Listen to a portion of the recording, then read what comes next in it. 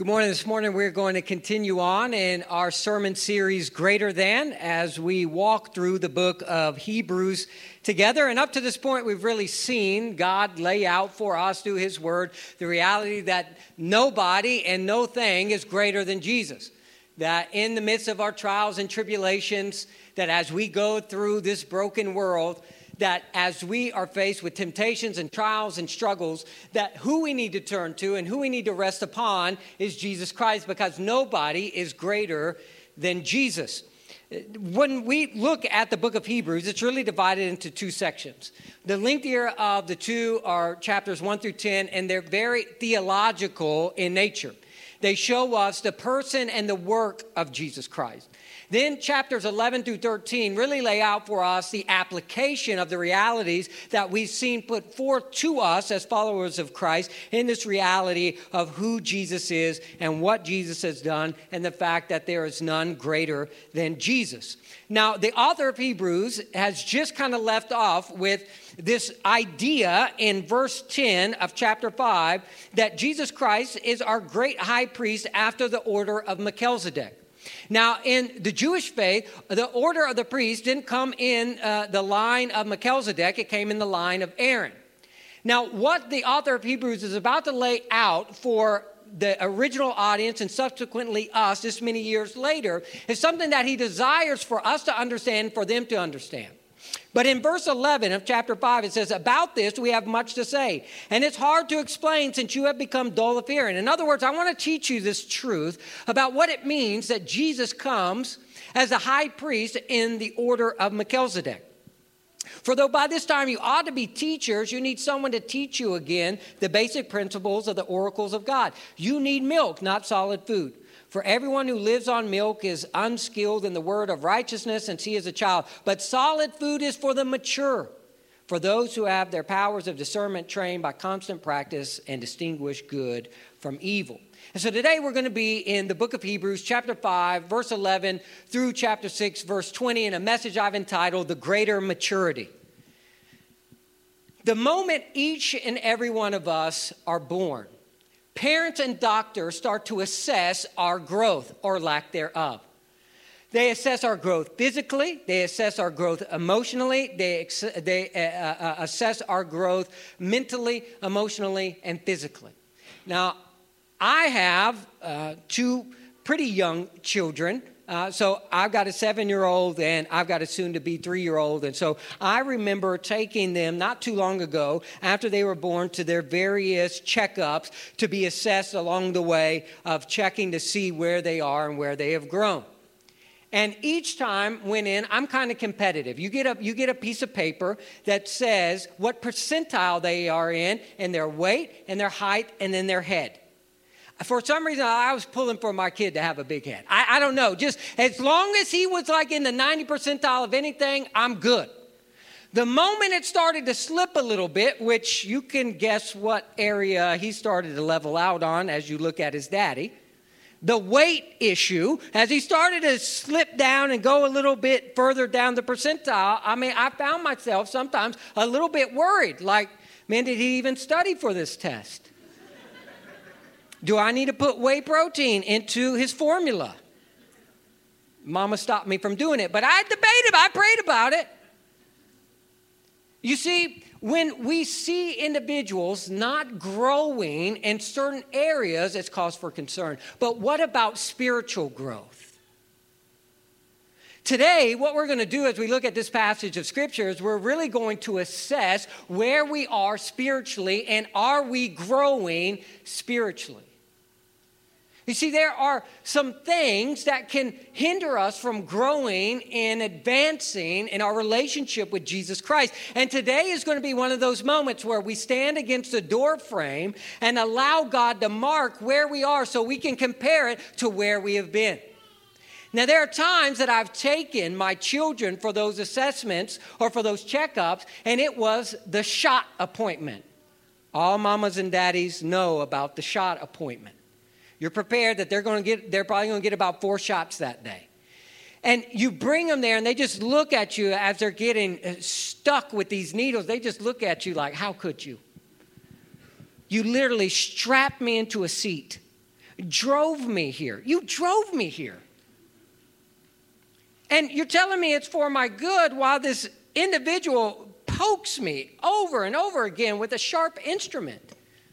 Look, can I tell you that when those things happen, they're for our children's good. As hard as they may be in those moments, they're for our good. As a church, we're going to get a few shots today. And I pray that everybody understands that we may feel a little bit of the sting of the needle, but it's for our good, it's for our health, and it is for our growth. You know, the Bible has a lot to say about Christians growing in their faith. 1 Peter 2, 1 through 3 says this, "So put away all malice and all deceit and hypocrisy and envy and all slander. Like newborn infants, long for the pure spiritual milk, the things of God, that by it you may grow up into salvation, if indeed you have tasted that the Lord is good." That there ought to be a growth process for each and every individual believer. That we ought to be growing, that we start off with the spiritual milk, and as we see in Hebrews chapter 5, that we need to progress and to move on from the milk to the more meatier matters of the things of God. 2 Peter 3:18 talks about this reality. "But grow in the grace and knowledge of our Lord and Savior Jesus Christ. To him be the glory both now and to the day of eternity." There's a commandment that is placed on each and every believer's life that we are to grow. That we are to grow in our faith, to grow in our relationship with Jesus Christ. You're going to hear a lot about this over the coming weeks and the coming months and the coming years. Our discipleship team has been working hard of creating different discipleship pathways for individuals to get on. And ultimately, we identify that each individual, each follower of Jesus Christ is found in one of four areas. And it's a wheel, and we all grow and move along this wheel. When we are born again, we place our faith in Christ Jesus, then we become an infant. And then as we grow, we become a child, and then we become an adult, and then hopefully we become a parent. In other words, we make disciples that know how to make disciples. We all are moving along that wheel. We all are called to eventually come to the point that we are making disciples. The idea that a disciple of Jesus Christ isn't making other disciples is completely foreign to Scripture. It's completely foreign. Christ spent 3 years with the 12, teaching them how they can make disciples who know how to make disciples who know how to make disciples. And so ultimately, we need to be assessing where we are growing in our faith, in our relationship with Jesus. Now, there are certain things that physically can stunt our growth, and there are certain things that spiritually can stunt our growth. In the medical world, it's called for a child, it's called a failure to thrive. If they're not getting the nutrients, if they're not getting the sustenance that they need, they can be diagnosed as having a failure to thrive. For us spiritually, if we're not getting the things of God on a daily basis, then we can fall victim and become spiritually found in the area that we have a failure to thrive. And the book of Hebrews lays out 5 warnings or 5 things that can stunt the growth of a follower of Jesus Christ. We've seen 2 already in our passage today. We come to the 3rd. The first one was found back in chapter 2. And these 5 things, it starts off in chapter 2. It says, be careful, don't drift from the word. All of the things that stunt the growth of a believer are found in the neglect of God's word. I've often said, if our church can fall in love with God's word to where we are spending daily time in God's word and allowing it, which is active and living and sharper than a double-edged sword, to minister to us, to be that mirror in our lives, and we are obedient to what it calls us to do, then we will be effective in our mission as individual believers and our mission as a church. God's word says, be careful you don't drift from the word. In other words, you neglect the word. That this has become something that ever so often I get into. I read it on occasion, but I really don't spend much time in it. I neglect it. If you neglect your marriage, if you neglect your health, if you neglect anything in this world, there are repercussions and consequences. If you neglect God's word, spiritually, there will be consequences and repercussions. It goes on to say in chapter 3 that an individual, be careful, because if you start drifting away from the word, you're going to start doubting the word. Because if you're not spending time in God's word, then all you're listening to are the words of the world and the words of the fallen. And then you can start to doubt God's word. And then it brings us to the third warning, which we find here in verse 11, that produces a dullness towards the word. There's a sluggishness towards the word. We listen with ears that want to be itched instead of a heart that wants to receive truth. And going on from that, then we start to despise the word. In Hebrews 10, 26 through 39. That we don't want this because now it's putting demands upon our lives and calling us to be obedient, to live within certain boundaries that we want to throw off of us. And we want to start making the word of God fit in with our life instead of our lives fitting and reflecting the word of God. And then ultimately, as chapter 12 will say, it's just outright defiance of the word. And so we see in Hebrews chapter 1, verses 1 through 2, God's word says that God has spoken, and ultimately he's given us the greater means of revelation in his son, Jesus Christ, that God has spoken. Now, he bookends that in chapter 12, verse 25, by saying, don't refuse the one who is speaking. So we see at the front of Hebrews, God has spoken, ultimately through his son, Jesus Christ. Now, don't refuse, Hebrews chapter 12, 25, the one that is speaking. Don't refuse him. In other words, what God is saying is, I have given you my word. What are you doing with it? I've given you my truth. Now, what are you doing with it? Are you being obedient to it, or are you disobeying it? Are you refusing it, or are you relying upon it? And so today we're going to look and allow God to examine our hearts and our lives to really assess this question. Are you growing in your faith? Are you advancing as a follower of Jesus Christ? Are you further along in your faith today than you were a year ago, than 5 years ago, than 10 years ago? And if it's not acceptable for our children physically, if we would say something is wrong, they're not advancing, they're not assessing, they're not where they should be at 5 years old, then it ought to give us just as great of a concern and pause if we assess spiritually where we are at and where we have matured to. And so that's what we are going to do today. As Paul said in 1 Corinthians chapter 13, verse 11, he says, when I was a child, I did childish things. I spoke like a child and I acted like a child. But when I became a man, I put off childish things. Can we say that spiritually? Look, there's a time, and you may be in that category. You may be a new believer that are in that infancy stage, that are growing and learning about the things of God. But listen, you can't stay there. If you've been a follower of Christ for any length of time, you may be in that kid's category, but you can't stay there. Unfortunately, in the church today, we got a lot of Billy Madisons in the church. We got a lot of individuals that should be teaching, but they're back in kindergarten. They've never left. They're not advancing. They're not growing. And there's something wrong with that. And what the author of Hebrews is going to lay out for us today, I pray, will be a way that we can assess that and grow from it. And so the first thing we see, verse 12 says, for though by this time you ought to be teachers. You need someone to teach you again the basic principles of the oracles of God. You need milk, not solid food. For everyone who lives on milk is unskilled in the word of righteousness since he is a child. Now, the word child there in Greek is the same word that Paul used in 1 Corinthians 13 when it says, when I was a child, I did childish things. It's not talking about a baby. It's talking about roughly a 3 to 4 year old. Anybody got a 3-year-old living with them in their home? Anybody? Oh, those are prayer requests. Though I'm one of them. I've got a 3-year-old living in the house with me, and I'm telling you what, you can't pray for me enough. They used to talk about the terrible twos. I don't know. He was cool at 2. 3, I don't know what's happened. Man, I tell you what, just pray for me. So what he's saying is, you should be advanced. You shouldn't be still 3 years old spiritually. You should grow out of that. You should be progressing. You should be evolving from that. You should be growing as a follower of Jesus Christ. And so the first thing that we see is a growing Christian is a contributor and not a consumer.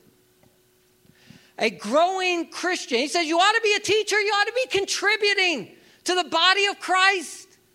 But all you're doing is acting like a 3-year-old, just consuming. A growing Christian is a contributor and not a consumer. And I would say one of the greatest detriments of the Western church today is the Western church are producing nothing but consumers and not equipping contributors to build up the body of Christ. that what we see is that individuals are coming and they're consuming the things and the resources of the church, but they're not contributing to the work of the church. Let me tell you the difference between consumers and contributors. A consumer is a spectator. A contributor is a participant. A consumer is a spectator. A consumer is a fan in the stands. A participant is a player on the field. A consumer comes and just watches everything kind of happen and unfold around it. But a participant is an individual that says, I need to stand in the gap. We need individuals to serve in Little Community, our preschool area. It's a vital ministry of our church. It's vital. It's vital for individuals to learn at an age-appropriate level and for us to be able to come in here and to be able to dig into the deeper things of God and to focus in on that. We need individuals to step into that. We normally have on a Sunday 70 kids, kindergarten or below. 70. That's a lot of individuals, and we need individuals to step in and to help serve in that area. Individuals participate with their time, their talents, and their treasure. That participate financially. Look, it's spiritually immature not to support the work of the church financially. Some people say, oh, Lord, there you go, talking about money. That's all the church wants is money. Look, it ain't your money, first off. It ain't my money. It ain't the church's money. It's God's money, and we're to be good stewards of it. But the devil has a lot of resources. The devil has a lot of resources. A lot of money goes to advance his kingdom. So why wouldn't we take the resources that God has blessed us with to help advance his kingdom? So a consumer is just a spectator, is not a participant. A consumer sits and soaks. A contributor goes and tells.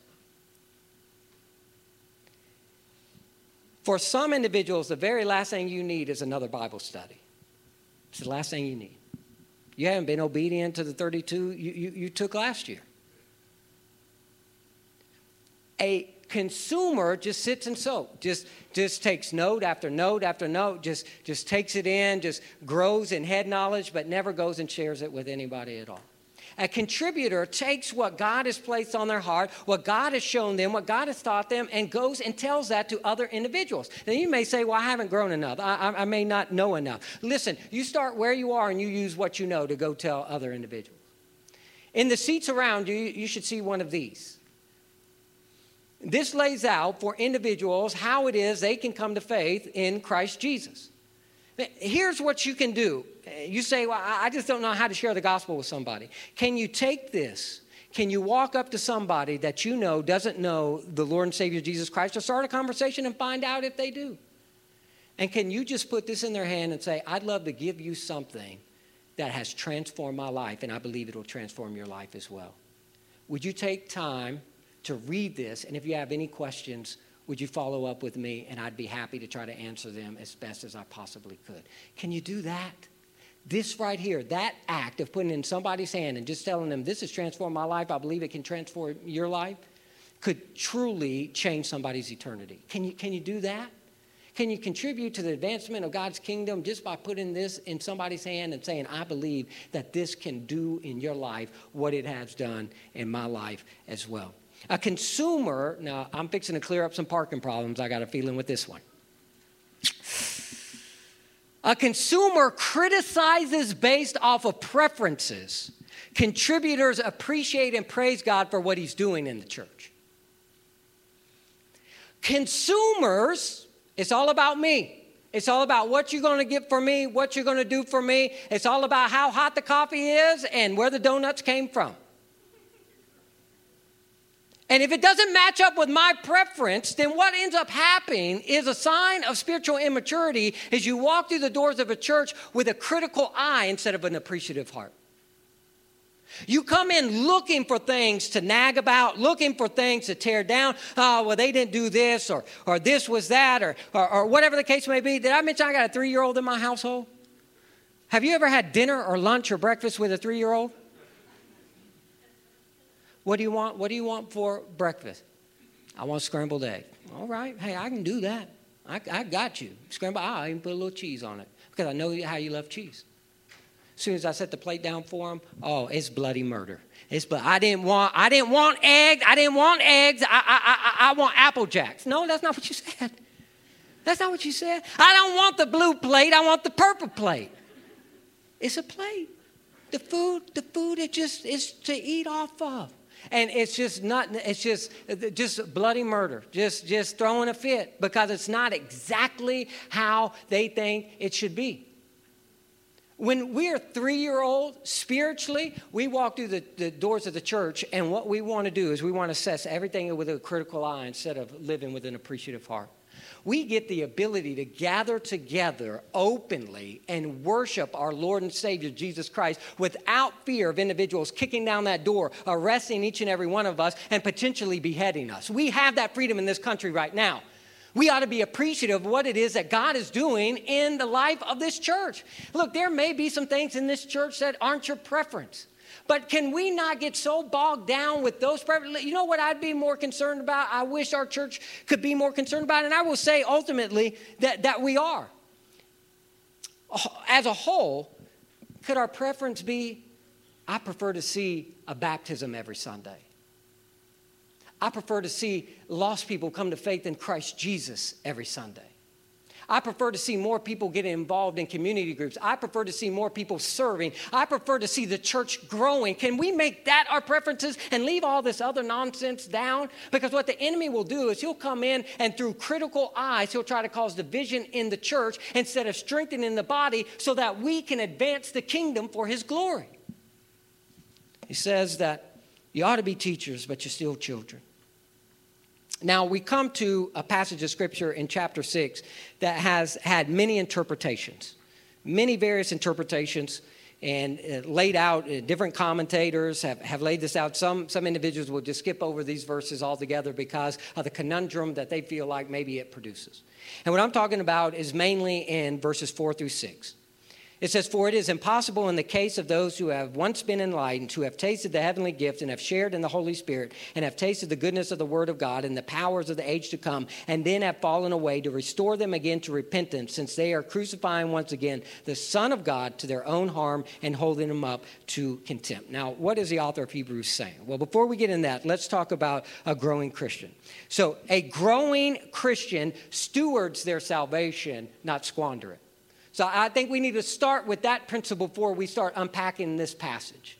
A growing Christian stewards their salvation. Just as God has given us our financial means, has given us our time, our talents, our treasure, has given all of that comes from God, and we're called to be managers of that and good stewards of that. So too, he has given us salvation, and we ought to be good stewards of that and not squander.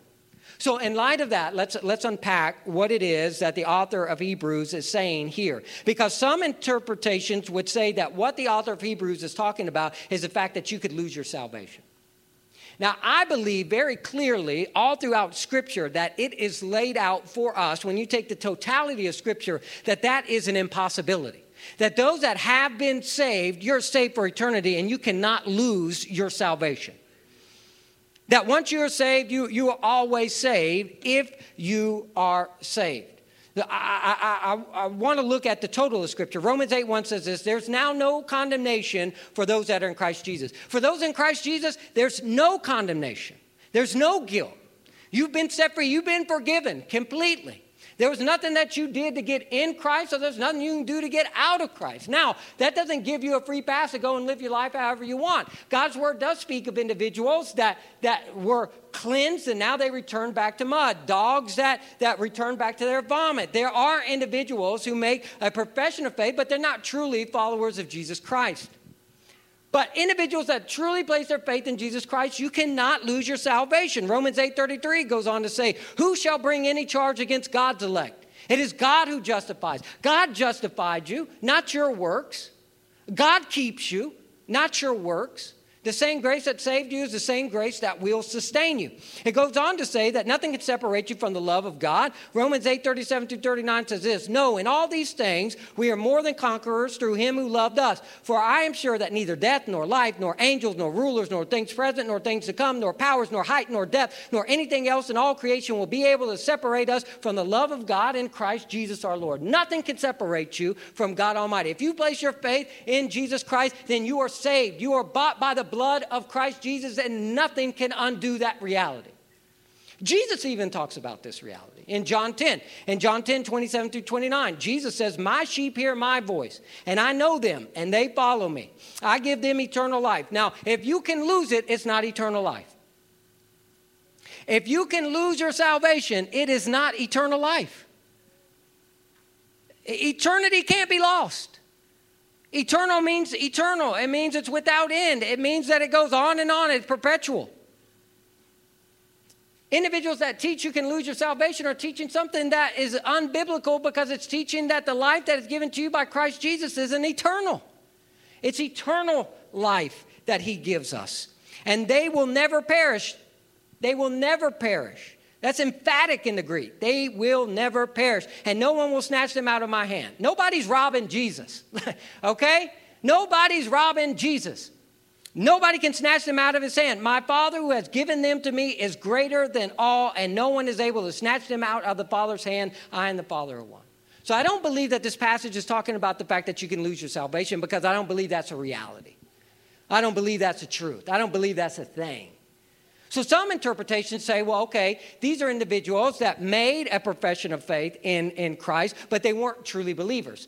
I don't believe that's who's being addressed in the book of Hebrews. I think these are true individuals that have placed their faith in Christ Jesus. We see this time and time again throughout this book, that he is talking to individuals who have made a true profession of faith in Christ Jesus. In fact, you can see a switch from first and second person in verses 1-3 to third person in verses 4-6, and then a coming back to the first and second person from 9-12. In other words, he's saying, you're not these people. I know you've made a good profession of faith. You're not these individuals. But not only that, look at what it is that he says, because I believe this is the heart and the key of understanding this passage. Verse 6. "And then have fallen away, to restore them again to repentance," not to salvation, to repentance.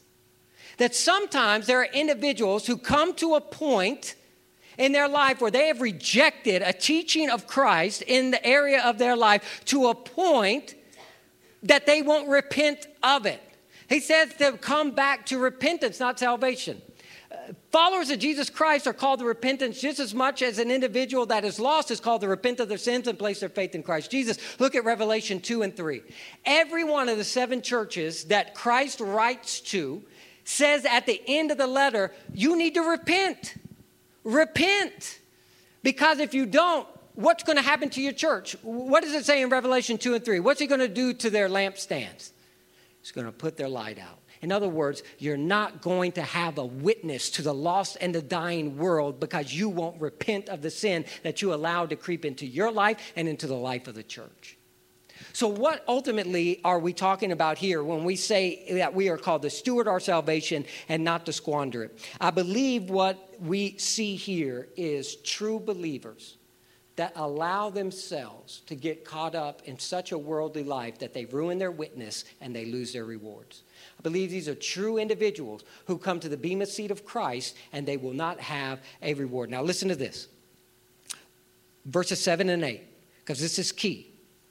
"For land that has drunk the rain that often falls on it and produces a crop, produces fruit, it's useful to those for whose sake it is cultivated, receives a blessing from God," receives a reward from God. Now let's look at the opposite end of that.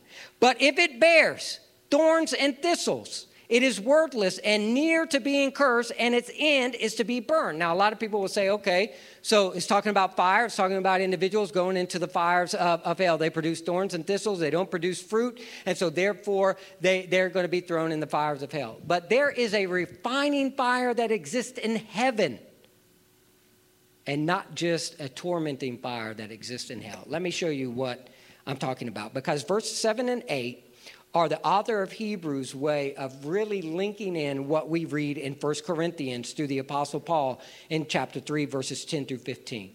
1 Corinthians 3, chapter 10 through 15, talking about Christians in front of the bema seat of Christ. According to the grace of God given to me, like a skilled master builder, I laid a foundation, and someone else is building upon it. Let each one take care how he builds upon it. How are you stewarding your salvation?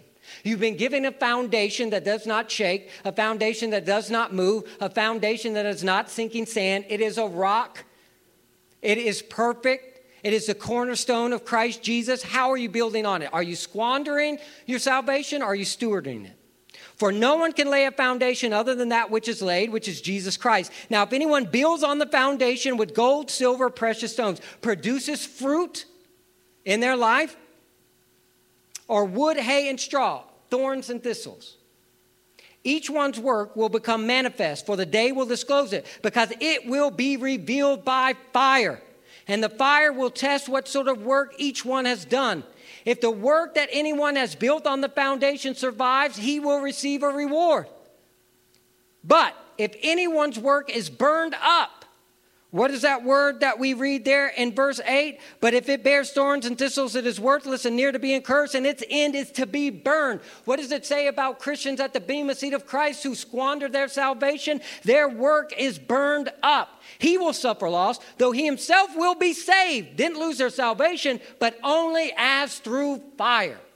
So ultimately, what the author of Hebrews is saying is not that you can lose your salvation, but you can ruin your witness to a lost and a dying world, and your lampstand can be put out, and you can lose your reward at the bema seat of Christ. Not your salvation, but your reward. Did you steward your salvation while you had it here on this earth, or did you squander it by living for the things of the world instead of living for the things of God? Did you produce thorns and thistles, or did you produce fruit?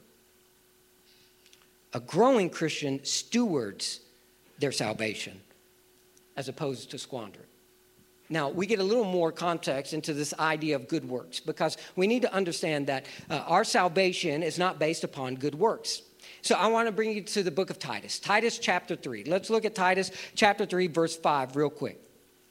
God's word says in Titus 3:5, he saved us, talking about God, not because of works done by us in righteousness. Our righteousness is like filthy rags. So we're not saved by our good works, not because of works done by us in righteousness, but according to his own mercy, by the washing of regeneration and renewal of the Holy Spirit. So it's established in Titus 3:5, you're not saved by your good works.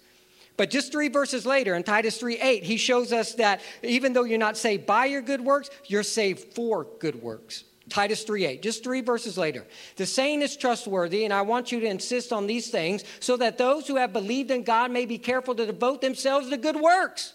Now, he just said you're not saved by good works, but here, 3 verses later, he's talking about the importance of good works, because he goes on to say these things are excellent and profitable for people. You weren't saved by good works, but you were saved for good works. And those are the difference between squandering your salvation and stewarding it. Either producing thorns and thistles by building on the foundation with wood, hay, and straw, or producing fruit by building on the foundation with silver, gold, and precious gems. If you're growing, you have a growing desire in your heart to steward that salvation, what he has given you, to use it for his glory. Now, lastly, a growing Christian is anchored, not filled with anxiety. Look with me in verse 19 of chapter 6. We have this as a sure and steadfast anchor of the soul, a hope that enters into the inner place behind the curtain. We have this sure and steadfast hope. First Peter will say it's a living hope, and it's Jesus Christ who is the anchor of our soul. Now, what I'm not saying is that if you suffer or deal with anxiety, you're not a good Christian or you're a baby Christian. It's not what I'm saying. I struggle with anxiety all the time. Man, I tell you, I can't turn my brain off sometimes. I can't sleep at night. I have so much that's going on in my brain. What about this situation? What about this person? What about this relationship? What about this? And I can get so worked up, and how is this going to play out? And how is this going to turn out? And what if we end up being late here? Or what if we don't get this done here? And what if this doesn't come through here? And I can be a ball of nerves sometimes, filled up with anxiety. Anybody else there? Anybody want to give a testimony? I'm that way. And what I have learned and what God is trying to teach me is this. When I am overwhelmed with anxiety, it is a check engine light that God is putting on in my heart and my soul to tell me, stop trying to be God. Be still and know that I'm God.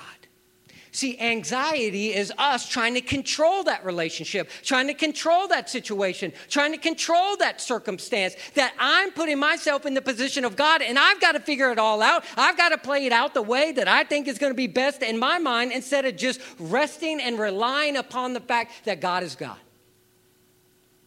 That He and He alone is God. What a beautiful reality, and what a beautiful truth that is. I love the saying that Max Lucado has, where he says, blessed is the man who knows there is only one God and stops applying for the position. God's already God. You can rest in Him. Why? And in what? What is that sure and steadfast anchor for our souls? Well, verses 17 through 18 tell us. So when God desired to show more convincingly to the heirs of the promise the unchangeable character of His purpose, He guaranteed it with an oath. So that by two unchangeable things, in which it is impossible for God to lie, we who have fled for refuge might have strong encouragement to hold fast to the hope set before us. Now, my anxiety, oftentimes, what is produced is change. Things can change, potential change, real change, perceived change, all of those different types of things can produce anxiety in my life. But what God's word is saying is that you can have an anchor for your soul because there's two unchangeable things. Now, what are those two unchangeable things that are given to us by God who cannot lie? Well, first, it's the promise, and second, it's the purpose. That God's purpose for His people does not change.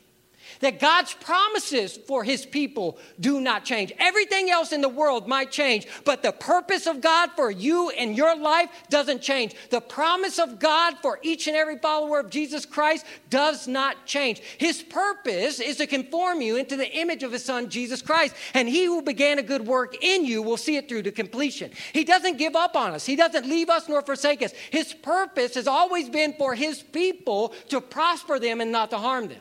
Now, some people will say, well, that's not meant. That's not meant. That word from the Old Testament meant for the church today. Does God's character change? It may look different than it looked in that day, but I guarantee you, His purpose for you is not to harm you, but to prosper you, because that's who our God is. So when the world is fluctuating, when the waves and the storms are crashing in on you, you've got a foundation that doesn't move. You've got an anchor that holds you to that foundation because you've got a purpose for your life. Listen to me. Don't buy into what the world says, that this life is meaningless, that you have no purpose, you have nothing to contribute to this world. You better not listen to that, because that's a lie straight from the enemy. God says, I have a purpose for your life, a grand purpose for your life, a great purpose for your life. It's to conform you into the image of my Son, Jesus Christ, so that you can bring glory to Him, and hopefully others that are in darkness can be brought into His marvelous light. And it's not just a purpose that anchors our soul. It's promises of God that anchors our soul. Promises that says, I'll never leave you nor forsake you. Promises of God that says, all those who call upon the name of the Lord, you will be saved. Promises of God that says that there is no condemnation for those that are in Christ Jesus. Promises of God that says, look, I'm going to be with you every step of the way, that I'm going to renew your mind. I'm going to transform your life. Promises of God that says that there is an eternal life for all those that are in Christ Jesus. That there is a kingdom, that He's gone away and He's preparing a room and He's going to come back. And if it wasn't so, He wouldn't have told us. Why? Because God can't lie. And He's going to come back and He's going to bring us into His kingdom, and He's going to wipe away every tear, and there's going to be no sickness, there's going to be no disease. There's just going to be complete joy and peace in the presence of our Lord and Savior Jesus Christ. If you are filled with anxiety, allow yourself to be anchored to the purpose that God has for your life and the promises that God has made to each and every follower of Jesus Christ. Amen? Amen. That's the reality and the truth. that growing Christians are contributors, not consumers. That they steward their salvation, not squander it. And they're anchored to the promises and the purpose that God has for their life, not filled with anxiety because they're trying to fulfill the promises and the purposes in their own power and their own strength, and for them to make it look a certain way because they're trying to play God over their own life. Now, I love this, and we're done. It goes on to say, for people swear by something greater than themselves, and in all disputes, an oath is final for confirmation. So when God desired to show more convincingly to the heirs of the promise the unchangeable character of his purpose, he guaranteed it with an oath, so that by two unchangeable things in which it is impossible for God to lie, we who have fled for refuge might have strong encouragement to hold fast to the hope set before us. That idea of fleeing for refuge really comes from the Old Testament, where an individual would have accidentally killed somebody. Not intentionally, but they accidentally killed somebody. There were 6 cities that were called the cities of refuge. 6 cities that individuals could flee to and could stay in and be protected by in that city. In case there was an avenger of their loved one's blood, they would come after them and try to kill them. The individuals had to go to one of those 6 cities, and they had to stay in that city. And if it was found that they truly did, it was accidental, it wasn't intentional, that they killed this individual, that this individual died, they could stay in that city of refuge under the protection and under the provision of God Almighty. And they had to remain there in that city until the high priest died. But once the high priest died, they were completely freed. And what God's word is saying is that each and every one of us, whether intentional or unintentional, you didn't intentionally kill Jesus Christ, but you're responsible for his death. It was your sin that nailed him to that cross. You say, I didn't mean to do that. There is a place of refuge for you to run to, for you to find protection and provision, for you to find safety and healing. And then ultimately, one day, when Jesus Christ stops being the high priest and comes back as the King of Kings and the Lord of Lords, we're going to get to celebrate true freedom as we enter into glory. Have you placed your faith in that Christ?